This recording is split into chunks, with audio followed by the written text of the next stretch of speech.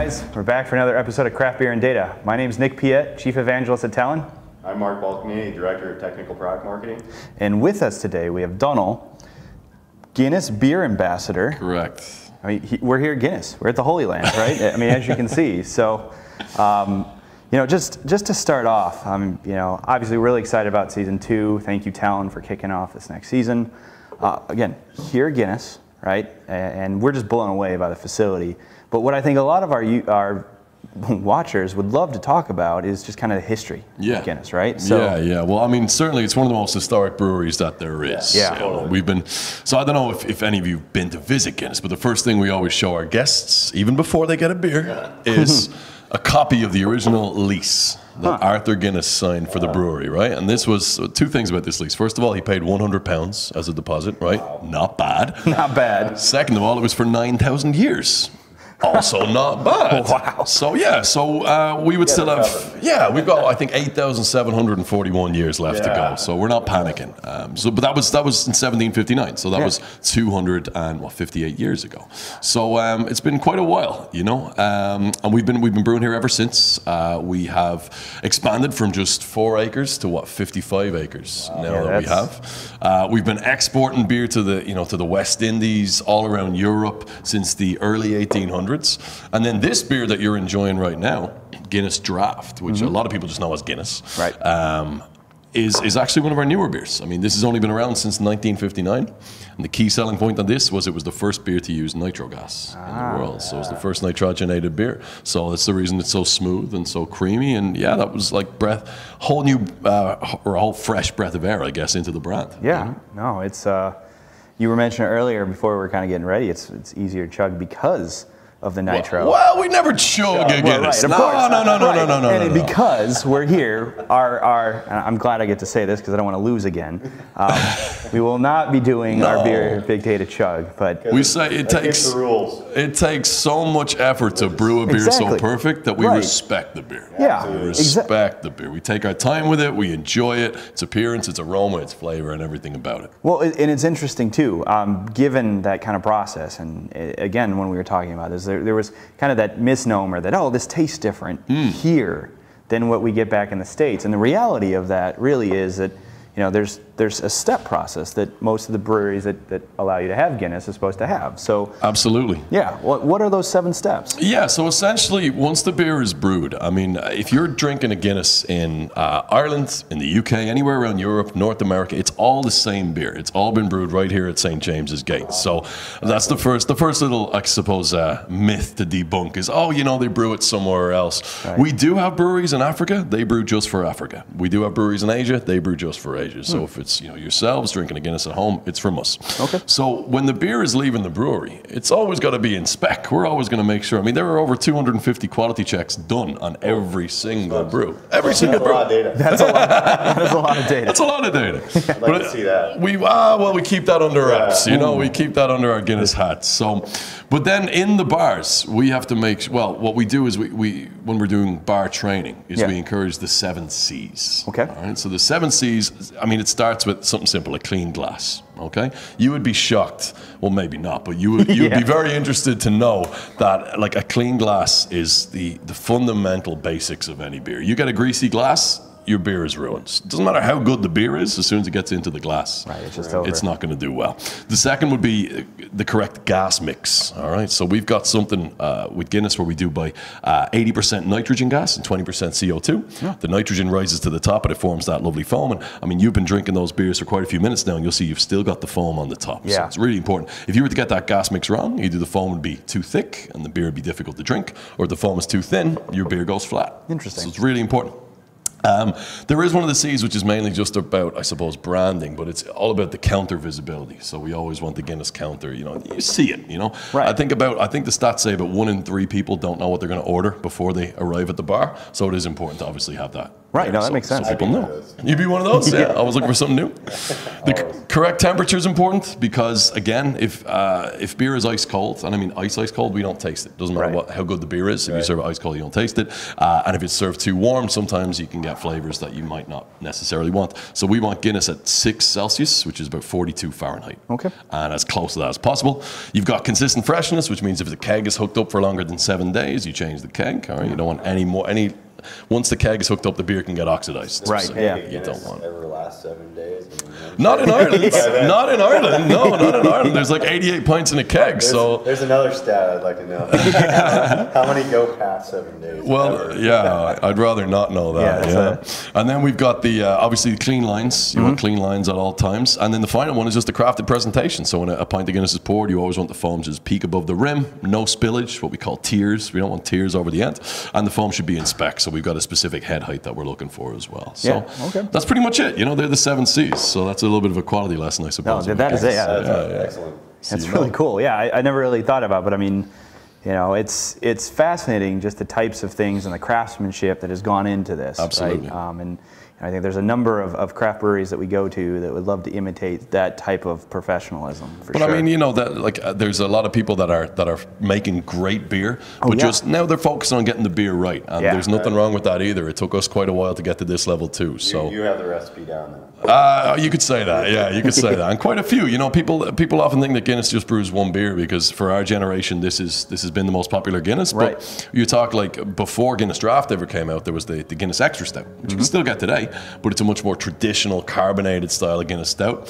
And now with I suppose the new, the world has just opened up now of beer ambassadorship and It has. beer fandom over Yeah. the last few years. Beer fandom. Beer Thank you for fandom, keeping us you in know? business. Yeah, It's a there you beer go. fandom. Sláinte, as we say in Ireland, which means cheers. But yeah, so I mean, for I suppose 15 years ago, if Guinness came out with a new beer, which we did, we were always coming out with new innovations. Yeah. People were kind of going, yeah, cool, but we like this. Right. Now today, everyone's going, yeah, I drink Guinness, but I also like a sour and an IPA, and I also like all this sort of stuff. So it's given us license to release a few People more like beers. IPAs, Mark. I'm telling you. You don't like IPAs? I'm not a hophead. It's learn that term. There's a difference between a hop bomb and a Yeah, nice, okay. well-balanced IPA. You know Yeah, what I mean? yeah. I've actually You know? had a few good, Okay. well-balanced IPAs that I do like. We've got one in the States that's the Nitro IPA, which is it's not very bitter, but there's 5 hops, 3 of them are aromatic hops, and they've been used to dry hop. I'll have to try that. And it's as smooth as Guinness, so it's just like this, but with more of an amber honey color. So Yeah, that'd be perfect. Well,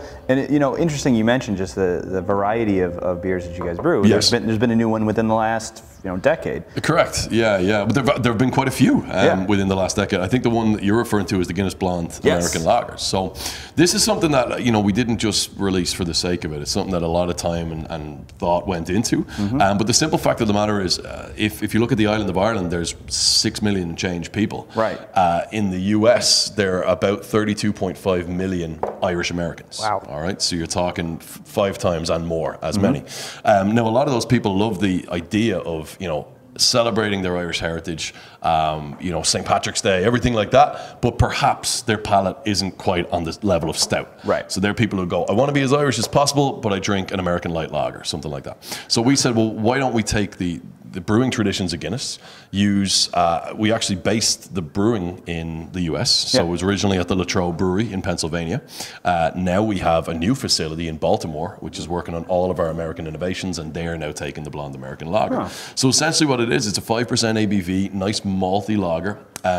It would play in the same park as some of the other great lagers like Brooklyn Lager or Sam Adams, stuff like that. So it's a nice full-bodied malty flavor that'd to be it, good. and that's what it is. So it's from Guinness, so you can trust it. You know that our brewing expertise got into it, but it's got only the best American ingredients, American brewers, but a European brewing style.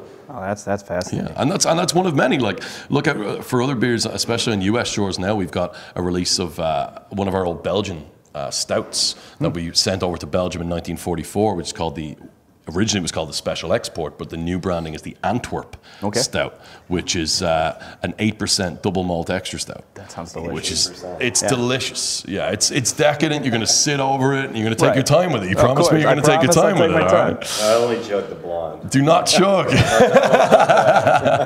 Take your time with it, man. Respect the beer, as I always say. But that's the way it comes down to it. I mean, there's so much more on the horizon. Right. And like in 1959, when this was released, that was considered new, and people were kind of like, "Oh, what's this all about?" Whoa, hey now. Look at it now. Yeah, no, it's fair. There's always the way, you know. Well, and it's so you've mentioned there's a wide variety. Can you even say about if you have a favorite? Yeah, absolutely. Okay. I have no problem. So my approach to beer is the one of the famous phrase, different horses for different courses. So Amen. If I'm going to have a beer, catching up with a buddy on a Friday evening, it's always going to be Guinness Draft, right? It's such a great pub culture beer, nice, sessionable. You get to enjoy low alcohol by volume. So, just a really nice beer to enjoy and have it with some food or something like that. But for instance, if I'm at home and I'm just going to have one or two beers, I'll probably go for something like the Guinness Foreign Extra Stout, which is the Guinness of choice in Africa and Asia. And it's quite a robust, strong stout. It's up at 7.5% ABV. It's a very high hop content, about 65 bitterness units IBUs in there, but there's a really nice sweet caramel flavor to it too. Okay. You can get that beer in the USA too, in case give it a shot. Yeah. Foreign Extra Stout. Yeah. Okay. That would be probably my flavor-wise. That's my favorite. Get back to your question. Yeah, no, that's perfect. I mean, Cool. this has been a wealth of information, not only for our viewers, but for us as well. My pleasure. Appreciate you taking the time. You got it, man. So we'll be back in a minute, get some of that technical stuff done. But again, we're here at Guinness, and thank you very much. Thank you. We're back. I mean, from probably the best interview that we've had on this series. By far. Really informative. So for those of you that might be tuning in right now, my name is Nick Piet, Chief Evangelist at Talon. I'm Mark Balkanini, Director of Technical Product Marketing at Talon. And this is an episode of Craft Beer and Data. So, over the last year, we had a number of episodes devoted to either types of data, new ways of processing data, or heck, really even just, new data, anything about data. Today, we wanted to take a moment to talk about new ways of storing data and structuring that data, right? So if, you're out there and maybe you've heard of the concept of a data vault, right? Or even data lakes, and you're curious what data lakes are versus, and how do you structure the data in a data lake? So let's touch on that to start. Mark, when you look at like a traditional data warehouse versus a data lake, what would you think are the differences? Well, I personally, the number one biggest difference that I feel is data warehouses, enterprise data warehouses, big or small, whatever the target is for your enterprise data warehouse. It's a very structured, transformed data, cleansed data. The data has to fit into the structure and the format of your star schema or your normalized forms. Versus data lakes, the objective of a data lake is really to give users access to the raw data. Yeah. Right? Okay. So that could be anything. It could be structured, unstructured, semi-structured. It could be JSON, XML, whatever, web logs. The data lake is really targeted to have the full raw data in it. Okay. That's the Mark Balkanini opinion. Right. Well, I know there's much more on it, but I'm really trying to summarize for those people that are like, I keep hearing this data lake term, and what is it? Right. And it's really to have the raw data that you can then build your reporting off of. Okay. So then when we start looking at kind of the data warehouse versus the data lake, yes, and I do recognize that we might have skipped ahead, but as we were educated during the episode, we can't necessarily do a data chug. Of Guinness. Yeah, a big data chug. So we're going to skip this one, and nobody wins or loses, right? Thank goodness. We talked about having, since we're in Dublin, in Ireland, having some people help you, some actual Irish people help you. The amount of practice I went through to get ready for this season. To maybe beat me. Yeah. Well, but we're not going to do it here because it's sacrilegious to chug Guinness. When in Mecca, right, you got to respect. Absolutely. So we're going to respect the beer. Yeah, so we'll do a big data sip. And you got to keep the pinky out when you do this. Just you can get a cheers now. Right, so if you've seen our ad, chances are Mark struggles. Or bloopers. Mark struggles with cheers. So this cheer, calm down, man, calm down. We got a whole episode. This cheers goes out to Qubel, right? Which if you've never heard before, is basically big data platform as a service. So Qubel guys, great working with you this week. Ready, Mark? Now remember, you clink glasses. Oh, is that how you drink? Yeah. Well, I don't know, man. All right, ready? Cheers. Cheers. Wow. It only took 32 And you takes. didn't swear at me either this time. You know, I respect you enough not to this time. All right. So, anyways, Back to data. back to the topic. Right. So, I mean, we talked about the difference between the data warehouse as well as the data lake, and all of a sudden now with these changes, obviously the way that we structure and store that data is likely going to have to change as well. Absolutely. So, one of the things that we've seen a lot of our customers and people that we've worked with out in the field struggle with is when they're moving to the data lakes or these, Hadoop, HDFS file systems, S3, whatever, you pick your poison, whichever you want to store your data on. There's different vendors out there and different methods. The traditional, third normal form and slowly changing dimensions and fact tables and all that, it fails. It falls down in this new, I hate using the term big data world, but it fails in these big data technologies out there. It doesn't support the old star schema, and I say old as in the old trusted way of doing it.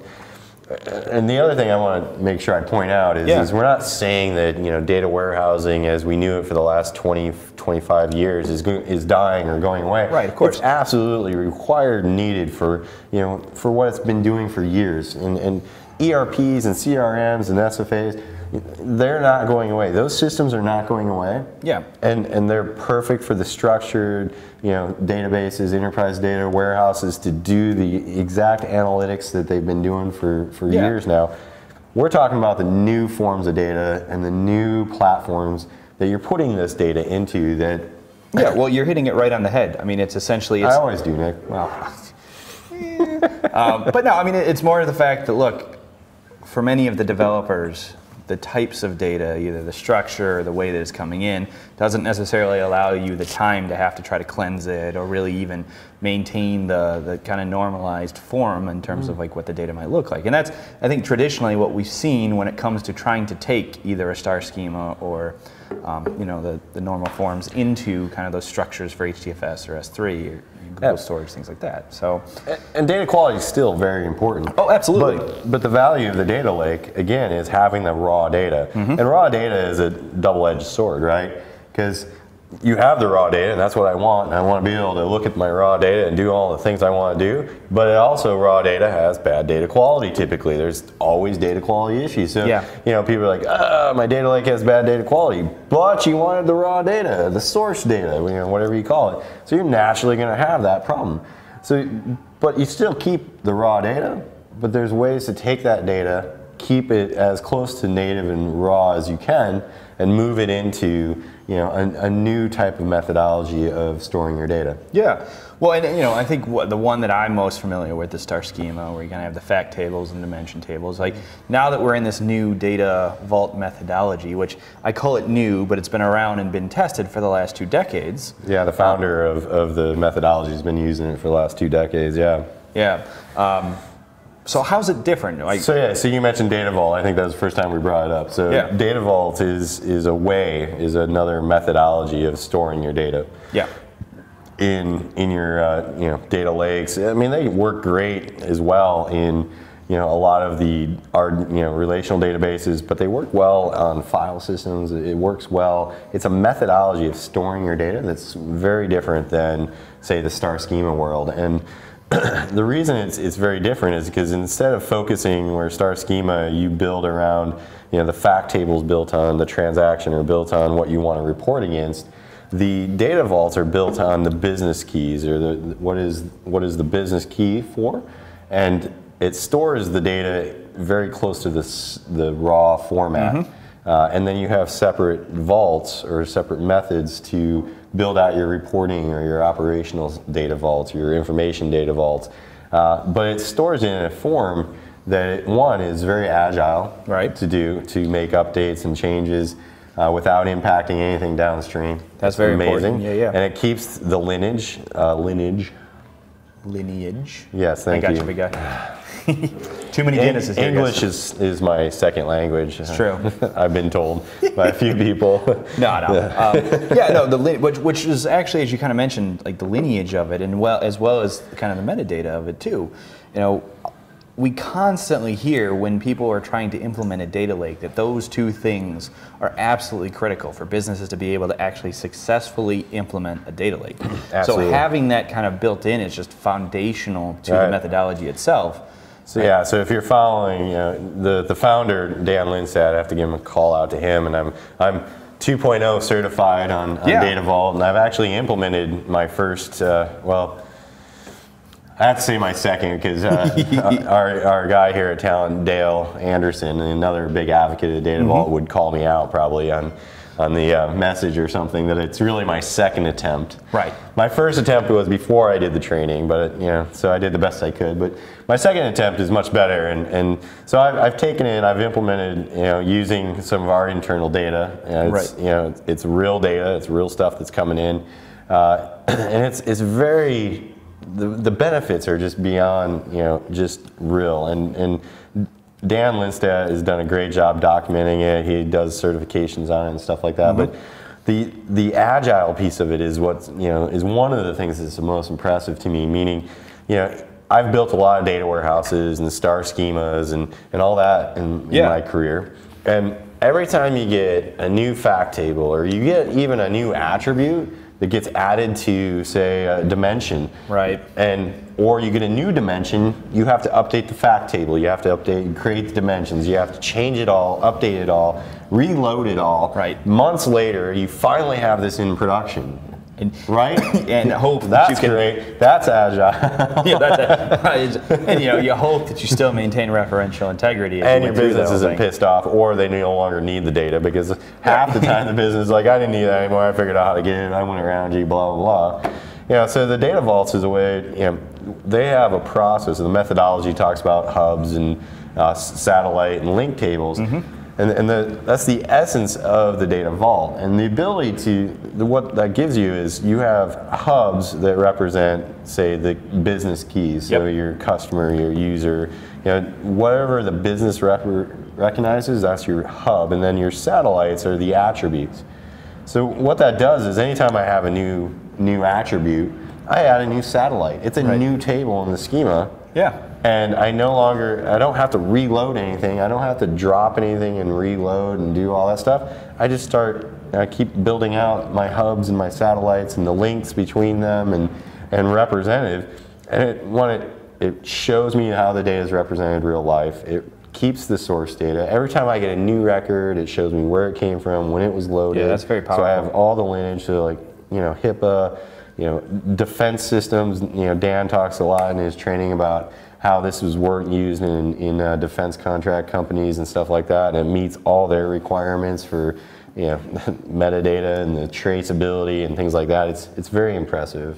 Yeah, what was actually something as we were prepping for this episode you talked about, which is the methodology itself and the models that you can create really stand up against both batch-oriented processing as well as kind of these real-time streaming cases too. Absolutely. If you follow the Data Vault methodology, and what the recommendations that has been put out there, the great thing is the Data Vault at every level, whether it's the raw Data Vault, the information Data Vault, they all will conform to both batch and real time. You have to make no changes. If you start out batch with your source of data and you want to turn it to streaming, like we talked last episode, or 2 episodes ago, actually, I think it was, whatever. Who's counting? Have another beer. It's the model, the methodology supports it, and if you do it right, you actually don't have to change your model or anything. You just flip on the streaming and it can populate and go. Yeah, so I mean, as we kind of been talking about, with some talent, you can flip it on the streaming. Yeah, with talent. But what's absolutely fascinating about this, and something that we've been talking about, is just oftentimes when we talk to customers that are trying to implement a big data solution and are trying to build a data lake, all of the cases where they fail, either they don't necessarily have the right information from a lineage perspective, they don't have the metadata, they're not able to actually handle the volumes that they're working with. This type of methodology really helps in my mind, help prevent your data lake from becoming a data swamp. Right? Absolutely. Absolutely, and it also overcomes one of the big challenges that we also see a lot in our professional services and our pre-sales people that are doing POCs and proof of values and things like that. Is everybody they've been in the relational database world for so long. They're used to the ACID transactions and the CRUD and updates and everything. And with the Data Vault methodology, you no longer have the need to update. It's insert only. So it really fits well into the, I hate to say it again, the big data technologies that are out there that don't, I know listeners will be like, well, Hive has updates now and they support ACID transactions. How's that again? I got it. But it's still nowhere near the speed of relational databases. Right. Because relational databases, they've been around for 25, 30 years. They're tuned for that type of activity. So if that's what you want to do is update constantly, then maybe you just stick to relational databases, or other type of columnar databases that might be, suited for that type of stuff. But for this, for the data lakes and needing a methodology to really model your data, you're drinking too fast. Oh, I'm sorry. I didn't know I couldn't enjoy my beer, Mark. For once, you have to have the conversation. What, you saying I don't contribute in the other video? I'm just saying, stealing my beer last episode was probably not the nicest thing you could have done. I'm still angry about it. Well, you weren't drinking it. Well, I'm sorry. There needs to be information as well as the consumption. Ultimately, at the end of the day, as you kind of mentioned, right? As you kind of mentioned, the traditional data warehousing and the star schema and relational forms, those aren't necessarily going away, right? This is definitely for a new type of use case and things like that. And one of the things that calls out is that while this is a huge benefit to be able to handle some of those insert-only types, it does require you to have a little bit more awareness of the business problem, right? Absolutely. To be able to help define the hubs and things like that, right? And the business should be involved, and that's all part of when you dig into what data vaults are. You'll learn, there's the very tight. It's not only just a methodology for modeling, but it's really a methodology for agile development processes for your modeling and to be successful. If you do the training with the Data Vault training experts out there, they focus not only just on data modeling, but also the methodology and the practice around implementing an agile data model. Because it's very different. Traditionally, data modeling and data warehouses are not typically agile. It's not something you focus agile. It's more waterfall, where you do an implementation, you test. And this is really more of a much more agile type environment that they've built this methodology around. I thought he said it was lower alcohol content. No, calorie content. Calorie content, right? We've got to watch our figures. So actually you brought up a very interesting point. So if I'm really interested in understanding this Data Vault concept a little better, where should I go? Well, I would definitely, there's some great places. Dan Lindstadt's website. I forgot it off the top of my head. I just heard it earlier, but I would definitely look for Dan Lindstadt's and his organization. It's been going on. It's version 2 now. They have a great book too that you can get. I think version 2.0 of the certification is just, or the book is coming out soon. They haven't released the book yet, but all the training. So I just did the training about 6 months ago, and I'm certified in the 2.0 version now, which is great. I actually waited for that training to come out instead of getting certified on the old version. And some good differences between the two. If you do know Data Vaults and you've only done the .5, I think, or .6, the 2.0 is the one that addresses a lot of the differences for real time, for the Hadoop and environments, the HDFSs and stuff like that. And I see you finished your beer. And there's also a couple other companies out there that are certified to train on Data Vaults. There's a Data Vault World Conference out there that Dale Anderson from Talon. Speaking of which, we are sponsoring that again this year. So if you'd like to meet us at that Data Vault conference, we'll definitely be there. And I think that's a kind of a key point that we can take away is that Yeah. ultimately there's a lot of information about this new way of modeling your data, the methodologies of that, and essentially it's. Yeah, I think, just before we close too, because I got the sense that maybe because you finished your beer, you want to end, or Well, we here, get you I'll another. just, I will help you there, sir. Well, somebody had to provide all the information on this topic, but anyway. Wow. I think the. Wow. Yeah. Well, whatever. Yeah. I'm hurt, Mark. It's okay. I'm sorry, Nick. I didn't mean to hurt your feelings. This But what week on Craft Beer and Data, I'm Nick. Mark's gone. No, I'm just kidding. I do want to say, from my experience, like I said, I have built data warehouses and operational data stores, in the real world. I got certified on Data Vault, and I'm building a Data Vault at our internal IT, for our internal IT at Talon, on some data internally, on using the Data Vault methodology on Snowflake. Yeah. And I love Snowflake. And I love Data Vaults. I'll tell you, Data Vault has a lot of great advantages, and I hope you heard that throughout this, where I felt the advantages are, and Agile is a huge part of it. Not having, because I'm shadow IT, because I'm in marketing and I'm doing this Data Vault You for are IT. shadow IT. Let's not put the parentheses around it. Well, I'm the antithesis. So I'm building this Data Vault for reporting on internal numbers for IT. And so it's real data, it's a real example. I'm not just kidding around here, I'm not just playing, building demos or whatever. It's a real thing, and I can see the real value in data vaults over the traditional star schemas and the traditional data warehousing practices that have been practiced for years. There is real value there, and I urge and I deploy people to go check this out, because you will see some real advantages. Because the agile piece is the biggest thing for me. Yeah. Because I do it on the side, so I'm gonna do this part.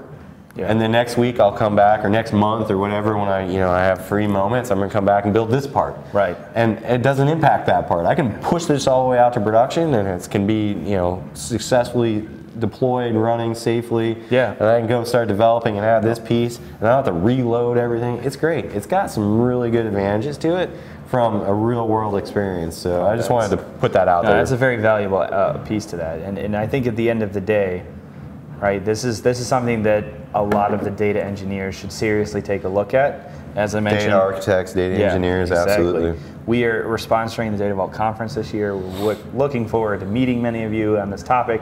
So I think at that point, can I close it now, Mark? Yeah, you can. Is there anything else? It's a safe space, my friend. Oh, see, folks, let's be honest. I didn't have to finish that. Right, exactly. Folks, let's be honest here. All right, it was more about this. No, I wanted to get it out there. Oh, of course. No, I hear you. This isn't just marketing or anything like that. I'm doing this for real. Right. It's Mark's pride in any sense of the term. No.